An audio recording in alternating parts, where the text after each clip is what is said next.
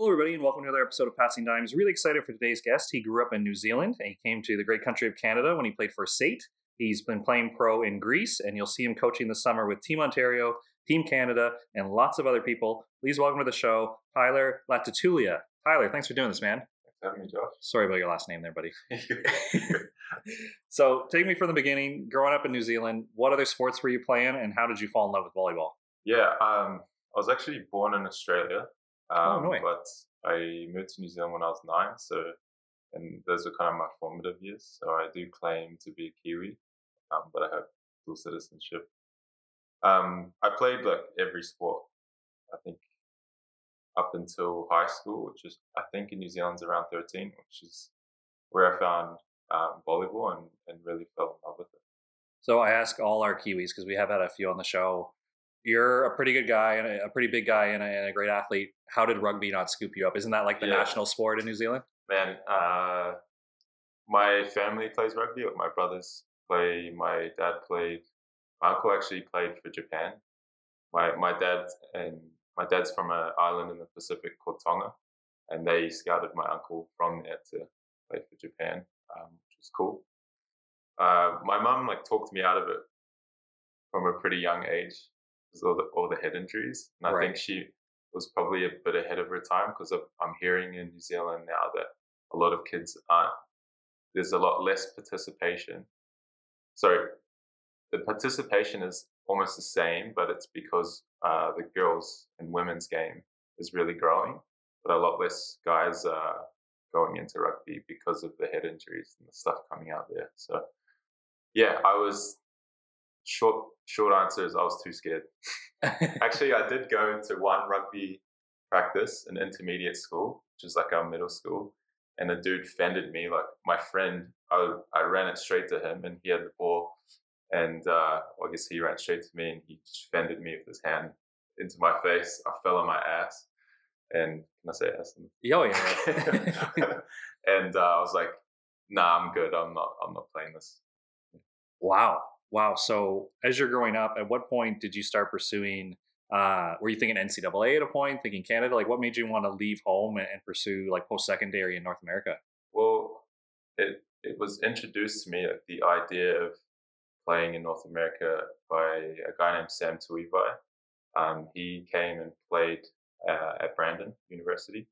And yeah, Sam went to my high school. So that's how I was introduced to the sport. Like these older guys were playing, and we all wanted to be like them.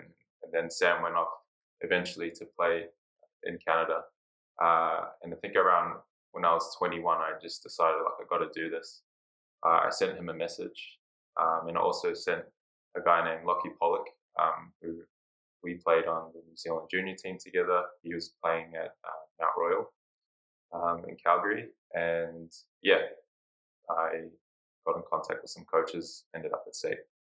Nice. Yeah, we just had Grant Wilson on the show talking about how he tricks Australians and New Zealand guys to move to northern Manitoba. Is that kind of your experience, where he mentioned like we value them, we give them a good experience, and then word of mouth helps? Like, is that obviously like you're looking up to these athletes, but was it them kind of confirming that like, yeah, Canada is a good place to play, that like confirmed that you want to get on an airplane? Because I imagine you didn't do an official visit to SAIT until you were a student there, right? Yeah, and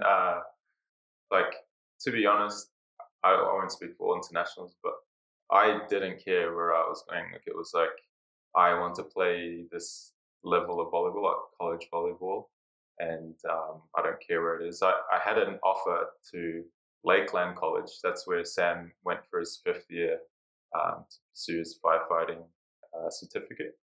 And like I won't, it's in a place called, comparing that to Calgary, Lloydminster is what it's called. I won't speak down on Lloydminster, but I think I made the right choice, is all I'll say. And it is a word of mouth thing. Like if you don't know what to do or who to talk to, I've kind of gone my whole volleyball career, like really getting to know people and just kind of inadvertently networking and making my way through people I knew, just getting to know them, I think. Nice. So when you first started talking to coach, is it just through email? Did you send a little bit of video, or like what made you land? Like, did you have many options you were weighing, or like SAIT was going to be the spot? I I think it was Lakeland I chatted to first, and I knew the process needed video and stuff, so I just scrambled to find video, and I thought none of it was good enough.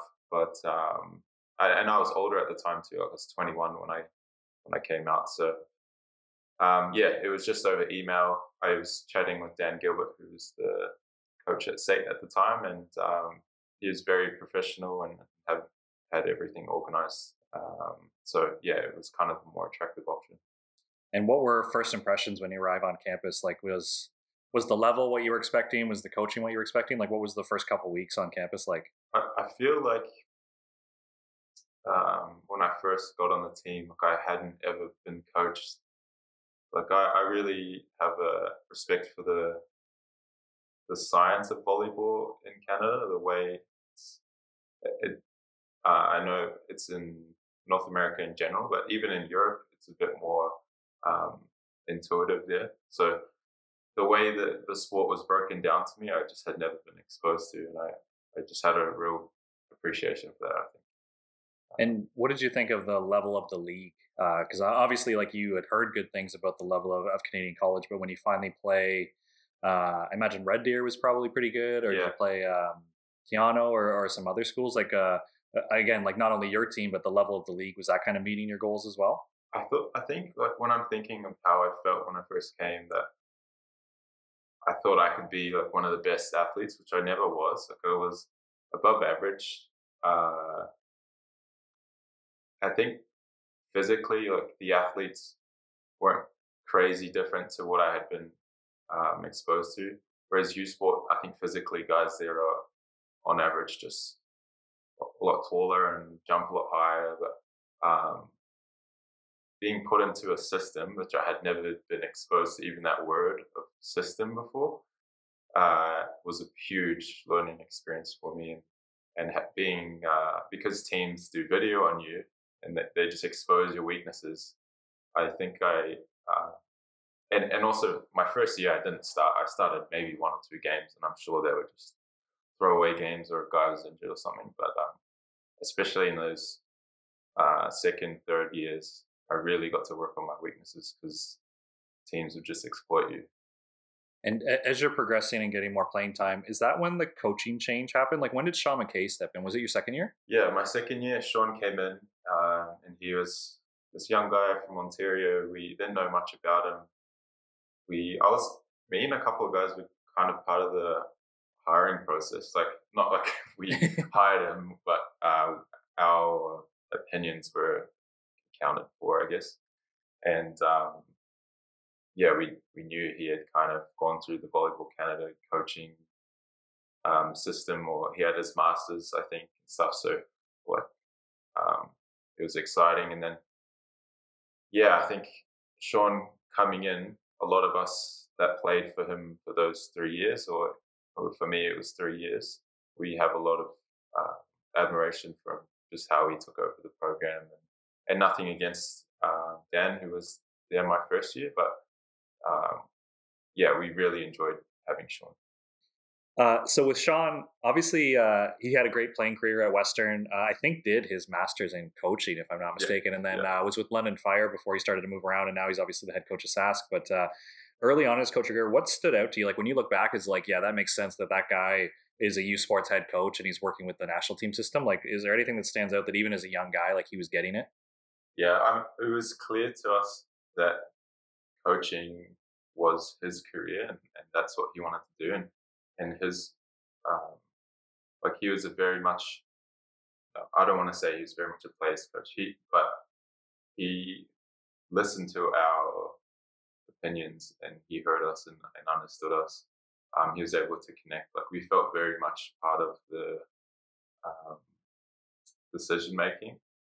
And at the end of the day, it was Sean's decision at the end of the day, but he considered our opinions.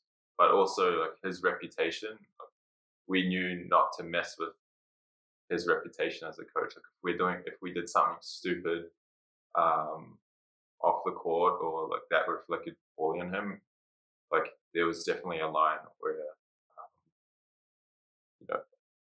we had to think about. And to be honest with you, I don't know if we ever thought about that before, how our behavior as athletes, just like young people who want to enjoy, like we're in university and stuff, how that affects holistically. So yeah, I think it was pretty clear that this guy really wants to coach, and everything. I don't know how you know it well, Sean, but everything is very, very organized with him too. It's just like more his personality, I think. But yeah. That feeling you had, was that ever explicitly said, or that was just like a respect thing you had with the team? Like, what was there team rules or the way he carried himself or enforced it, or that's just something that you and the other guys like totally picked up on? Yeah, I do remember Sean explicitly saying something about his coaching career and his reputation that he holds quite dear to him, or he values it. But I wonder if I'm making it sound like we had real strict rules, or the culture was quite rigid. It actually wasn't. It was quite, I want to say, player centered, where we chose what we wore to practice. We ended up wearing all the same color each day. That was driven by us. I'm laughing because I heard on the Sharp Cuts episode you guys talking about how stupid that is, but I mean, it came from us, not from Sean. Yeah. I mean, if it happens organically and it's team building, I can get on board with it. If it's like totally assigned, I mean, what's the point? But no, I wasn't trying to paint Sean as this big authoritarian and everything reflects on him. I just thought it was a cool feeling that it wasn't fear-based or rule-based. It sounds like it was like a genuine respect, and like you said, a holistic like awareness that like you're part of something bigger than yourself, right? Yeah, and actually, I'll tell you a story of, I think it was his first year, and I think one of my biggest challenges as an athlete, well, absolutely my biggest challenge throughout being an athlete was my psychological performance. And we just finished a mental performance meeting with the next gen guys, and I never had any. I mean, a lot of guys never had those resources, but I think I definitely could have benefited from something like that growing up. And I remember we had a scrimmage. I want to say it was against Lethbridge, and this guy was talking smack through the net, just chirping, regular Alberta chirp. But like where I'm from, we don't really do that. At least where I'm from in Auckland, that kind of banter just didn't happen. It would always, like, that would kind of result in a fight almost. And so he was chirping my teammate, and I remember going under the net and saying, like, if you keep talking like that, I don't know what I said, something stupid, like, you keep talking like that, I'm going to knock you out. I don't know. And it was a preseason match, so it was a preseason match. But Sean talked to me one-on-one, and was like, what happened? Like, I just want to know what happened there. I told him, where I'm from, yada yada. You can't say that.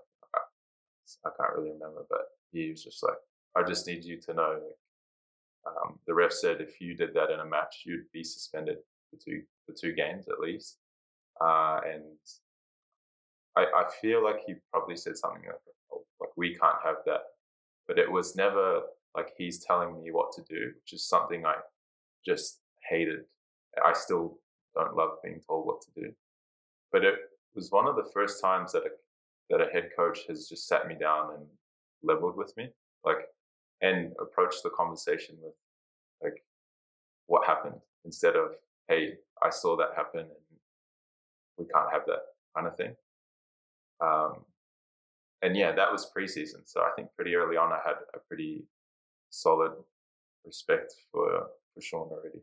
So with your second year, obviously you're getting more playing time and you're starting to improve. But on top of that, the team's performance is improving. So obviously it must have been a great feeling going to the gym, getting better every day. But was there a moment that you got like the confidence that you're like, yeah, I can contribute, I can help the team? Like, was there anything that you felt really clicked in that second year?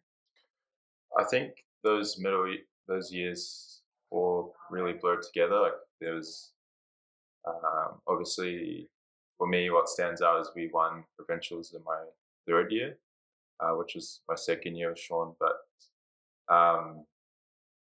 Yeah, I improved so much, and I think one problem in my head is I always thought I had to be like I was so focused on, I guess, what we would call outcomes. Like I wanted to be an all conference player, I wanted to be the best on the team, yada yada, and I think I missed out on how much I was actually improving um, in all aspects of performance. And it's funny, like I have my personal YouTube channel that I have been uploading highlight videos. In high school, I used to make highlight videos of all my teammates, and I made them of myself. And I inadvertently made kind of like a timeline of my skill development from when I was maybe 16, 17. And just in my season in Greece, I was looking over those things, and I was like, wow, I was really bad. I don't know how I made certain teams, but also just like had such an appreciation of how much I've improved, and I really think those 5 years at SAIT were the big where I made biggest gains. I think. Yeah, what a cool moment to have that there to kind of see it like that. But I'm wondering, when you were in the moment, talk to Garrett on the show. Obviously, we do sharp cuts, and he mentioned he wanted to be an All Canadian, he wanted to be Player of the Year and stuff like that.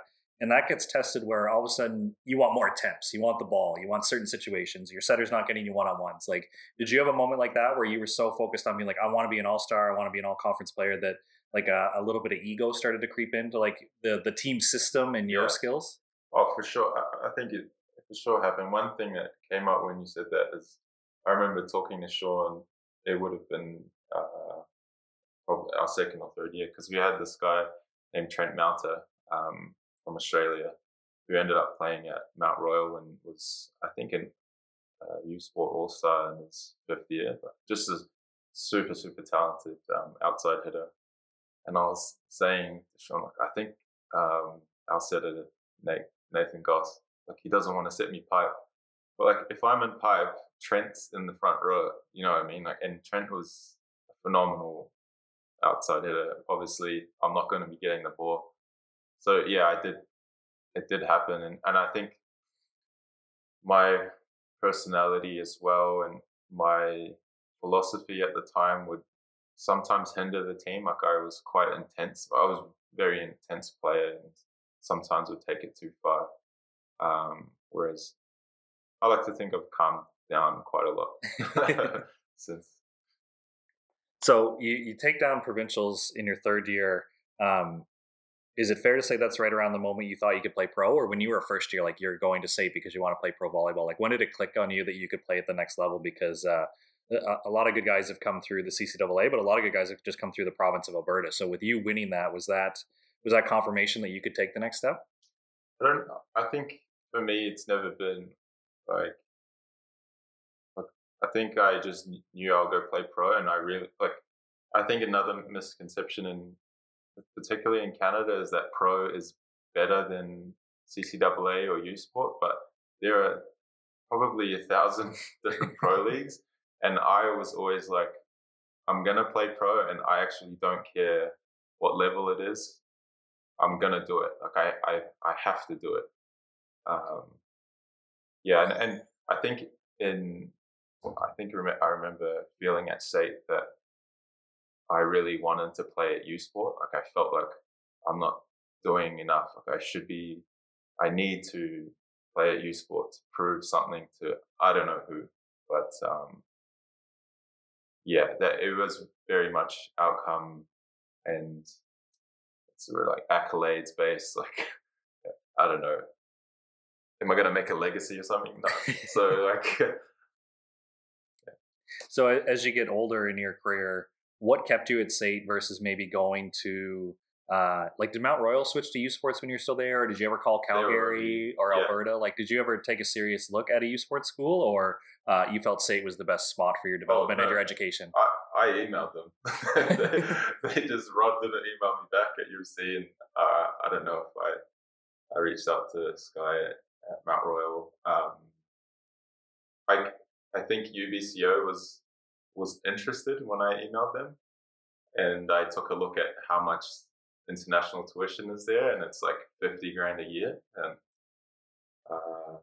yeah, so I was good. But actually, I don't know what year it was, but Sean made a good point to me that, look, if I did my 5 years, I would have graduated in my 5th year. Like, I think it's best to just get your degree, and then if you want to, I know you want to play at this higher level, you can do that playing pro. That's when I felt some comfort in staying. It was 100% ego based, me wanting to leave SAIT. Like, SAIT was such a good place for me, for my skill level. Even just living in Calgary, like, I had such a good support system that I had built around me as well. So with Sean giving you the encouragement to obviously like finish your degree and you get the 5 years and then go play pro, what was the process? Because every time I ask this question, I feel like I get a different answer. Yes, there's a pathway for volleyball players to go pro, but it seems like it's always a little bit unique on how do you find an agent? How do you weigh offers from League A to League B to finally determining where you want to go? So what was your journey of becoming a professional volleyball player from going from SAIT to your first day at the club? I think, I don't know when it was, maybe after the season ended, I reached out to a buddy, Liam Matheson, who actually played at Brandon as well, another Kiwi. He played his last year, Keanu, and did really well there. He had an agent because he had played a year in Austria, I believe. So he put me in contact with that agent, who is Greek, and I had no bites all year. There was a couple times where he was like, "There's a team in Austria." I was like, "Yeah, take it," and they would ghost us. And this was during the pandemic, mind you. Like, this was 2020, so the pandemic was in full effect. Teams weren't really taking anyone. Yeah, and then I honestly think it was like August where my agent at the time found me this team, a place called Mytiline in Greece. And it wasn't a great contract. It's an A2 division. He's like, "I normally wouldn't take you guys here, but this is all we have." I was like, "No, let's go, let's do it." So yeah, at the end of the summer, I flew out to Greece. One benefit I think of playing pro volleyball is you're in Europe, you're in a beautiful country like Greece. So just describe for me mostly, because I have no idea, but for the listeners as well, Mytiline, what's the city center size? Like, how big is volleyball there? Like, what was the lifestyle like? Yeah, so Mytiline is in Lesbos. Lesbos is an island just off the coast of Turkey. So I look at Lake Ontario when we're there, and I'm like, Turkey was closer than New York. Yeah, so it's an island, beautiful weather for a year. You can imagine a Greek island has beaches obviously all around. The city is, I guess you call it a small city. Like, it's 150,000 people. Yeah. So second division. What's your closest opponent? What's your furthest opponent? Like, did you have to take some pretty gnarly road trips being an island team, or did you get back home every night? Well, Greece is way smaller than I thought. Half of our games are in Athens, which is a 1-hour flight. For preseason, we have to take the ship just to save on money to Athens, and it's like overnight, 13 hours. And I hated that, man. Even to save money, we didn't have beds. Like, we just slept on the couches out in the big lobby thing. And I'm already not good at sleeping, but my teammates knew I just hated if we had to take the ship anywhere. But yeah, outside of that, there's a city called Patra, which is like an hour flight to Athens, and then another 2 or 3 hours. So yeah, every second week we're traveling, but Greece pretty small. It wasn't that bad at all, especially compared to that SAIT where we would drive on a bus 8 to 9 hours to Briarcrest College. Yeah, that was the worst. Yeah, I was gonna say you come from a conference with pretty gnarly travel. Yeah. Just looking at Volleybox here, is it fair to say you were the only foreigner on the team? Yeah, you're only allowed one. And then even in the league, there was only one other guy, maybe two. Yeah, I mean, it was not a common thing to have foreigners come in.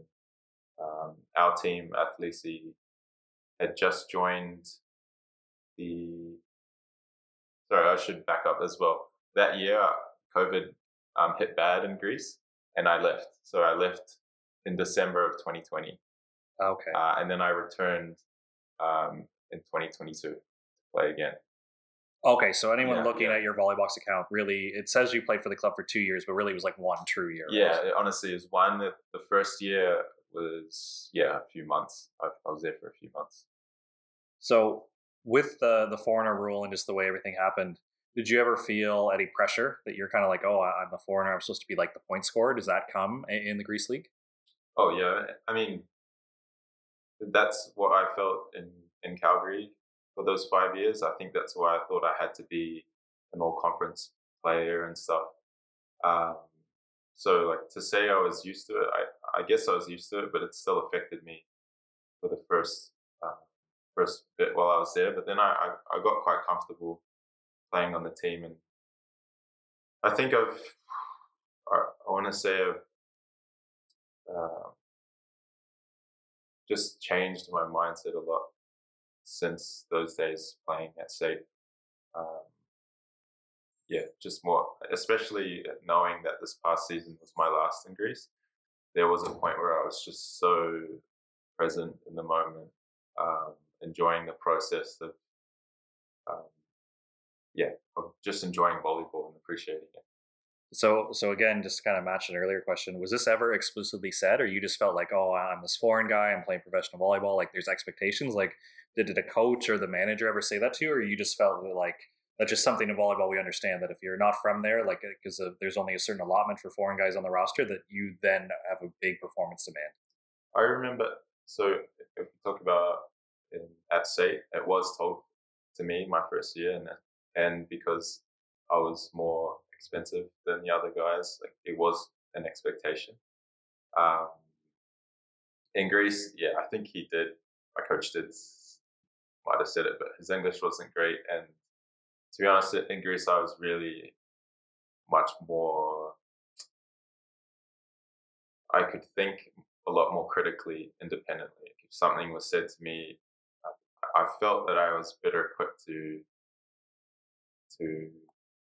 process it a little more healthily, I guess. If that makes sense. Did a teammate translate for you, or the coach and you just had to figure it out? Coach knew enough English, and by the end of my season, my dad's Tongan and speaks Tongan and English. Tongan's his first language. I moved in with him when I was 9, so obviously was around it and kind of picked up. But I can speak better Greek than Tongan now, and that's not to say my Greek's any good. It's not. It's probably highlights how bad my Tongan is. But no, he spoke enough Greek to relay the message. Yeah. And just one thing you and I were chatting about when you first arrived home, just culturally, I think there's a lot of good things, but culturally there's also some challenges. So just the way you were coached growing up and in Canada, is it fair to say that Greece has like a different method, and that took some getting used to as an athlete, where I forget how you described it, but I took it in as like they're almost waiting for you to make a mistake, and then they like yell at you versus like encouraging the good stuff, right? Yeah, man, that's just Europe in general from what I've heard, because I had friends playing all over Europe while I was there, so we would FaceTime every week. So I had a friend in Austria, a friend in Germany. We kind of just talk to each other to support each other, but like particularly in Greece, where I would say culturally, Greek culture is a lot more confrontational, or even how people speak to each other, their faces are a lot closer to you than would be in Canada. And then I'm assuming Canada, we're even closer than maybe the Swedes are. So there's just cultural differences already, but very, very passionate people in general. It's generalization, but the Greeks are very passionate, very loud, very expressive, in both ways, when things are going well and when things are going bad. And yeah, my coach there was did not shy away from expressing his emotions. To be honest, I don't know why, but he never yelled at me once the entire season. But he screamed at some guys throughout the year. No, it's just like, what is going on, man? Crazy. And you mentioned this year you felt a certain sense of like just playing free because you knew this was going to be it. So was this kind of just a bucket list thing that you wanted to play at the highest level? Now you've experienced that and you're moving on to like the next journey in life, or what made you confirm that you kind of like, okay, I gave this a shot. Now I want to face a new challenge. Yeah, I think I always knew I wasn't. Well, I don't want to say always knew, but I didn't think I would ever be able to make any serious money playing professionally or, pay the bills by any means. It was just something I had to experience. And after the COVID season of being in Greece, I applied to do my master's and got in, and that was kind of my pathway, kind of my preparation to transition into coaching eventually. That is one thing I remember I always knew I would be good at was coaching. From I was 13, 14 was when you leave juniors, I think, or maybe 15. So my first year out of being a junior in high school, I started coaching the junior girls. And I remember thinking that I'm going to be such a better coach than I am an athlete. But, so I kind of put those things in place, and this season, felt right to get it done and then transition out. That's a fascinating feeling to have so young, right? Because when I look back at my life, I was like, I love coaching, but I wish I would have played like a little bit longer. Where obviously you went all in and you played at SAIT, you played pro, but like, what was so appealing about coaching when you were so young? Because as a 14-year-old to be thinking about what you want to do when you're like closer to 30 than you are to 20, it's just fascinating to hear. Oh yeah, I kind of thought you would ask me that, and I don't know. I don't know. I don't know why I love coaching so much. I think it's probably the human interaction that part of it.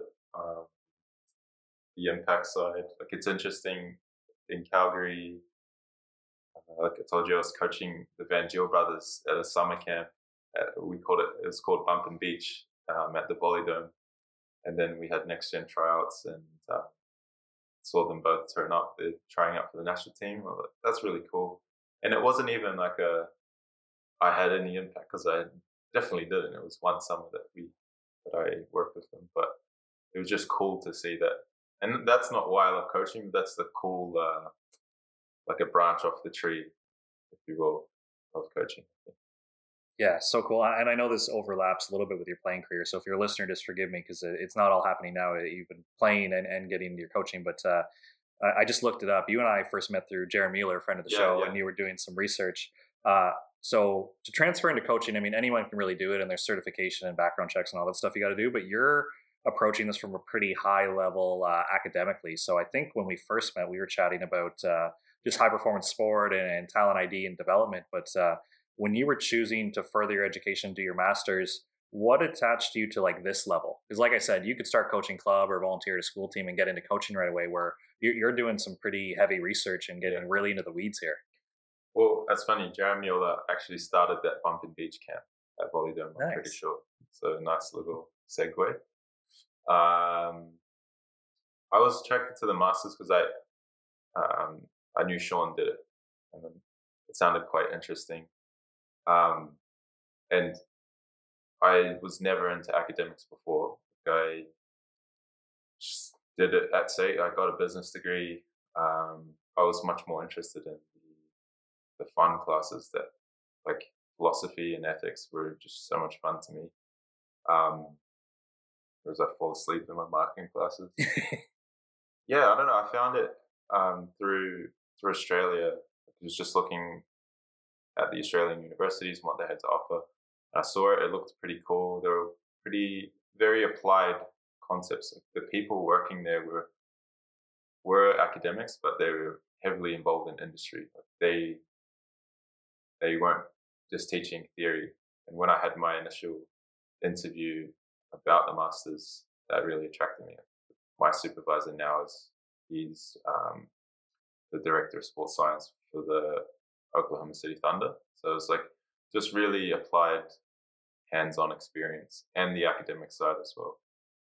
Kind of off topic from your interview, but I am curious with a guy being from Australia, what is the obsession with sports research there? Because obviously you've gone into it. We're both a fan of listening to Joe Baker speak, and he's been there and worked at it. Is it maybe the population demands, but their love for sport that maybe they found a competitive advantage, or what is it in your opinion as somebody who's seen it firsthand that they love the sports research and the data? I'll need to be fact checked on this, but I believe sometime in the 80s, Australia, or 90s, Australia did really poorly at the Olympics, and then they pumped money into getting medals, similar to like Own the Podium here, but on a really big level. And they really went for low hanging fruit. That's why you see a lot of, because swimming has so many events, and those kinds of sports, you'll see a lot of Aussies competing.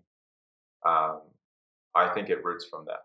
And they have the Australian Institute of Sport, so everything is very, very integrated in the country. And I think that goal is to get medals.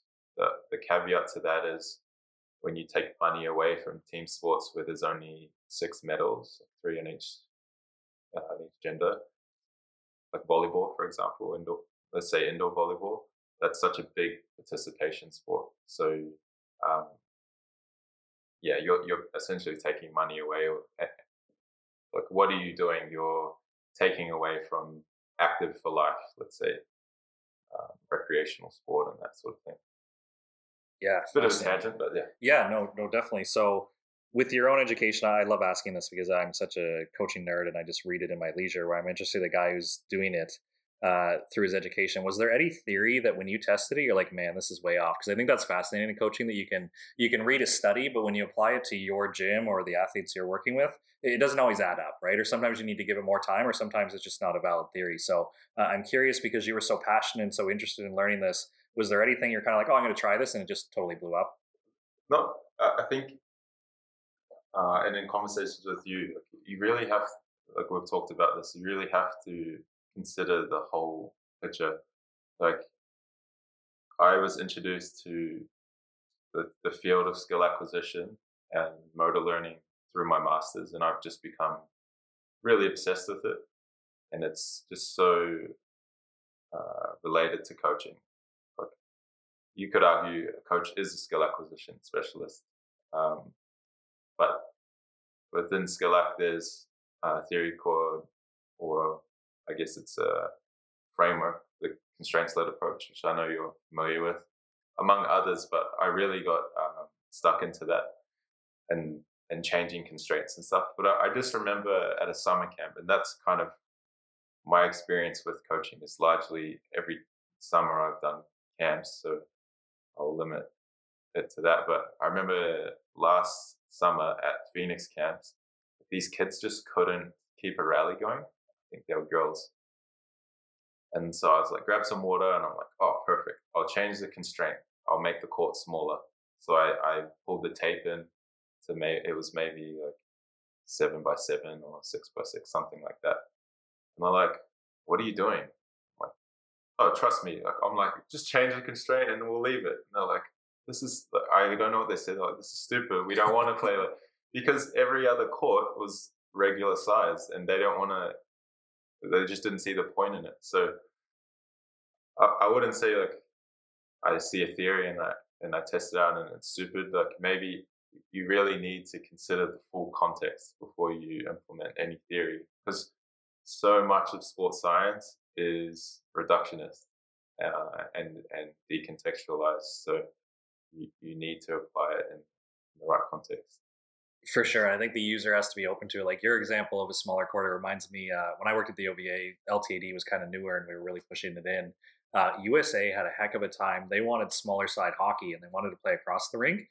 and participation numbers started to be affected because they weren't playing the real game. Meanwhile, it's like you can justify the amount of puck touches these kids were getting or the amount of opportunities they were going to get to play, and ice time was now cheaper because you had 3 games going along. But because the parents didn't want to do it, like it didn't go off. And it's kind of like, this is interesting where you could have all the theory and proof, but if the user doesn't want it, it's not going to fly, right? Yeah, and I think, look, if you're doing something that's essentially quite I don't know, radical, but let's just say a radical, you're implementing something like that, you need to consider the parents. So I've heard on podcasts and stuff of coaches really going all in on CLA, on strengths-led approach, and coaches have moved their kids to another club because the coach isn't talking to them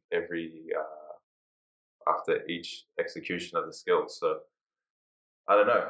You have to consider those things, and I don't think that's a bad thing at all. Yeah, I'd love to get your opinion. So motor learning, to me, it belongs under the umbrella of physical education, and motor learning's there. And I think it's how people learn to move and apply skills, right? So I think the one thing that whenever I get into heated conversations with people is the topic of transfer comes up, and we say, well, the data says that the transfer will be better and people will learn better if we do it this way. But when push comes to shove, it's actually really hard to teach transfer. And I think that's where a pessimist goes, well, see, your way doesn't even work because you can't measure that it's working. Where do you kind of stand on that, where it's like the theory says this, and if we do it long enough, the athlete will learn and experience this better. But like you can't quantify it to a coach. You can't say, if we do this for 3 weeks, that athlete will know how to spin serve, because we don't know. It might take 2 weeks, it might take 8 weeks, it might take forever, right? So where do you stand on the argument that like, even though we can't prove transfer to like down to the minute, it still exists? Like, how would you prove that to a pessimist? And maybe I'll say that I'm very new to skill acquisition, motor learning. I'm by no means an expert on the topic. I just really, really enjoy it. I would pose it the other way. Like, how do you know these? Maybe I should check what you're asking me the right question. Like, how do we say to someone, you don't know what transfer is and you don't know if something's transferring, so why should we do it? Yeah, so like an example would be like a CLA where I want the athletes to play volleyball and I think they're going to get better, but it looks ugly and it's kind of scrappy and it takes a while for me to say that it's working, versus if I invent a drill that's block training and I soccer throw in 10 balls at you and we put a target on the floor, we could probably measure that, like, oh, you got 7 out of 10 balls today, and that block training, it works, and it probably works pretty quickly. Versus when we start adding, to me, like game-like situations or variables about people moving around or what do you do after you pass it, we can't measure that. Where I think some people get locked into block training because you could twist my arm that you could see the improvement. It doesn't happen in a game, but you could see them getting better at the activity, right? Yeah, I think there's value in both, and like I think the literature, even within Skill Act, there's 2 kind of camps that really go at each other about theory. Like there's information processing, there's ecological dynamics, but I'm pretty sure both of them agree that random practice results in better learning. What I think about is in classes in high school and university, like where I had to memorize for a test. I just memorized it the night before. Probably did an all-nighter. Went to that stupid test in the arena at SAIT. I remember those. I hated them. And I put down the answers that I had memorized, and then I passed the test. And I'm saying the answers, I'm saying it in that way because I don't remember what those answers were. I don't even remember the questions because I just memorized them. So I think, and this shouldn't be taken out of context, but if it looks good in the moment, I don't know how much will transfer later. Like maybe you're just memorizing for a test. Maybe you're just getting good at a certain drill. And I think there are times to use block training, and I think it really depends on the athlete. I personally, as an athlete, I think I really liked it at SAIT, and then when I started learning this stuff while I was playing in Greece, I hated it. So it's like, okay, now that I think it's not good, Yeah. I don't want to do it anymore. So I think really you really have to consider the athlete and your own style as well. Yeah, get a big picture. And the other side of the spectrum from block training, I would say, is USA's model for a long time was the game teaches the game. And I think, in my opinion, I gave it the honest try, but I kind of tailed it back to where I was a big more like a constraints-led approach, like a CLA guy, where I think the game is important, but if the situation doesn't repeat, then I would question how much learning's going on. Like, is there such thing? And don't believe me, we're not treating you like you're the ultimate expert, but I'm getting nervous. In your opinion, like, is there too much randomness maybe if we play a pure game versus a CLA, or like would you subscribe to like the game does teach the game and kids should just play a lot? No, I think a great example is me as a beach volleyball player. Like I've never been coached and I'm really not good at beach. Like I just really enjoy playing it, and I've had barely any practices that aren't just me getting some guys and going down to Woodbine or what have you when I was in New Zealand or whatever.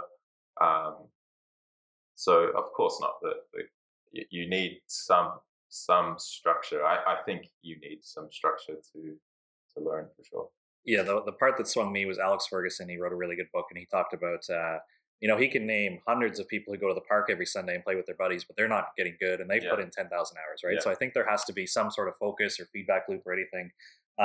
One thing that I'm trying to dive down the rabbit hole is, and I'm wondering if you've come across in your studies, is just the concept of like representative training design, where, and this is the biggest challenge I have as a coach, is like we want the intensity to be there, and we want it to feel like a game, but so many athletes are like programmed that the game, the external factors is what makes it a game. There's a scoreboard, there's a referee, there's something on the line. Like, is there any advice you could give to coaches about like how do we create that intensity in training when we don't have that external reward of like a crowd or all this stuff? Yeah, to be honest, I'm not even going to speak on the literature. I even know for me personally, from a motor skills perspective, I was quite a good player. My biggest issue is I would just get really nervous. The games I just get so nervous, just play really poorly. So there's just tons of value in having that pressure in practice. How you do that, I don't know. I wonder if that's maybe a culture thing rather than a design thing, if that makes sense. Like if you've built a culture where there's intense competition and it's really intrinsic. Again, I don't know how you do this. I'm sure I have ideas, but yeah, where guys or girls are really competing against each other, and it's healthy competition that exists in that sense. And then I know Rob Gray, I think in his newest book, talked about building, I think, psychological pressure in practice. I think it said something along the lines of like, it really doesn't matter how it happens. If you like can blast really loud music or something, it doesn't really matter that much for it to transfer. Don't quote me on that, but I remember reading something along those lines. Yeah. I'm wondering for this summer how you're approaching it, where you've played at a high level, you understand coaching theory, but you're also kind of jumping into the deep end a little bit by starting your beach coaching career. I know you've coached at Phoenix camps and stuff, but now you're coaching with the provincial team and the national team. How are you facing this moment, or is there any advice you would give to a new coach where I think we all want to be lifelong learners, but we don't enjoy being like bad or new at something, right? Yeah. So how are you navigating that situation to either find confidence or find ways to feel like you're contributing by being in this like new arena for you, right? Well, yeah, I felt some of those same feelings when you asked me to come on board. Well, I've never played beach at a high level. I've played against some of these young guys in random tournaments. Like they know I'm not good at beach. Like they're not going to respect me. But I think I was quickly able to flip that a little. And I mean, good players don't make good coaches. I should say that differently. Good players, if you're a good player, doesn't mean you're a good coach. And, there's not a lot of correlation there. So I have a lot of strengths, and also who cares how good a player someone was? These guys have come in at the tryouts and have been real respectful and stuff. But I'm not there to play and compete with them. I'm there to help them. So I think one thing I knew that I could bring a lot of value to, almost outside of a volleyball aspect, is questioning. Like, I think there's a lot of really valuable information within the athlete that I can bring out and not have to know, okay, is it their passing today? Is there something off? Like, asking them how they feel about their performance and just keep building that out, almost like talk therapy. And that's kind of a skill that I've built through designing my thesis, which is qualitative work, which is all about open-ended questions. So that was some comfort that I had, that I can bring value in that aspect. And then obviously, I think I understand high performance sport. I was playing at a decent level of performance. So yeah, there's strengths within there. Man, this has been so cool to hear about your playing career and dive into some coaching theory. I'm just looking at the clock here. I've taken a bunch of your time.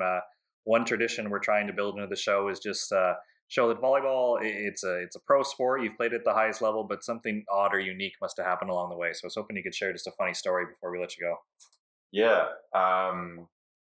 So it's been long enough now that I think I can tell it, but it's not that bad. But when I played on the New Zealand junior team, one night me and the guys, was it before a game, we went to a restaurant and we grabbed a few beers. We were of age, it's all good, but I don't think we were allowed out. We definitely weren't allowed out. So it's funny, me and my friend went, and then 2 other guys just happened to be there as well. So, and I think it ended up being like 6 of us. And these are big boys, like 6'8", 6'9", big Kiwi guys. And we really stuck out at this restaurant. We were in Myanmar, which is in Southeast Asia. And so we're like the only foreign-looking people. And there was only one waiter who spoke English, so he was our waiter, and he barely spoke English. We're ordering this stuff. It's Southeast Asia. Everything's so cheap. We're all big boys. We're just munching on all this food. I remember I would buy this banana split. It was like $2, and we all kept buying them. They had to take back the bowls because we had used all their banana split bowls. Anyways, anytime the food was ready, the bell would ring from the kitchen, and I made a little drinking game. Like, anytime the bell rings, we all would go, "Hey," and drink. And so after a while, our bellies are full and we've been drinking, and then the rings started getting quicker, and like, "Hey, clink, have a drink." And like, oh my God, getting bloated from this beer. And we look over, and there's like 5 Burmese, our 5 waiters, like all standing around just watching us with big smiles, just going ding, ding, ding. And we're like, "Oh, you got us, man." Oh, it was really funny. And yeah, that was a nice little story. And we tipped the guy, like, it wasn't much to us being from New Zealand, but we tipped him a lot of money at the end and stuff. And he was really cool. So yeah. Now, you weren't allowed out. Did you have to perform the next day? No, okay. It wasn't before a game. I think it was like, I think we had half a week there before or maybe we had a half a week after the tournament.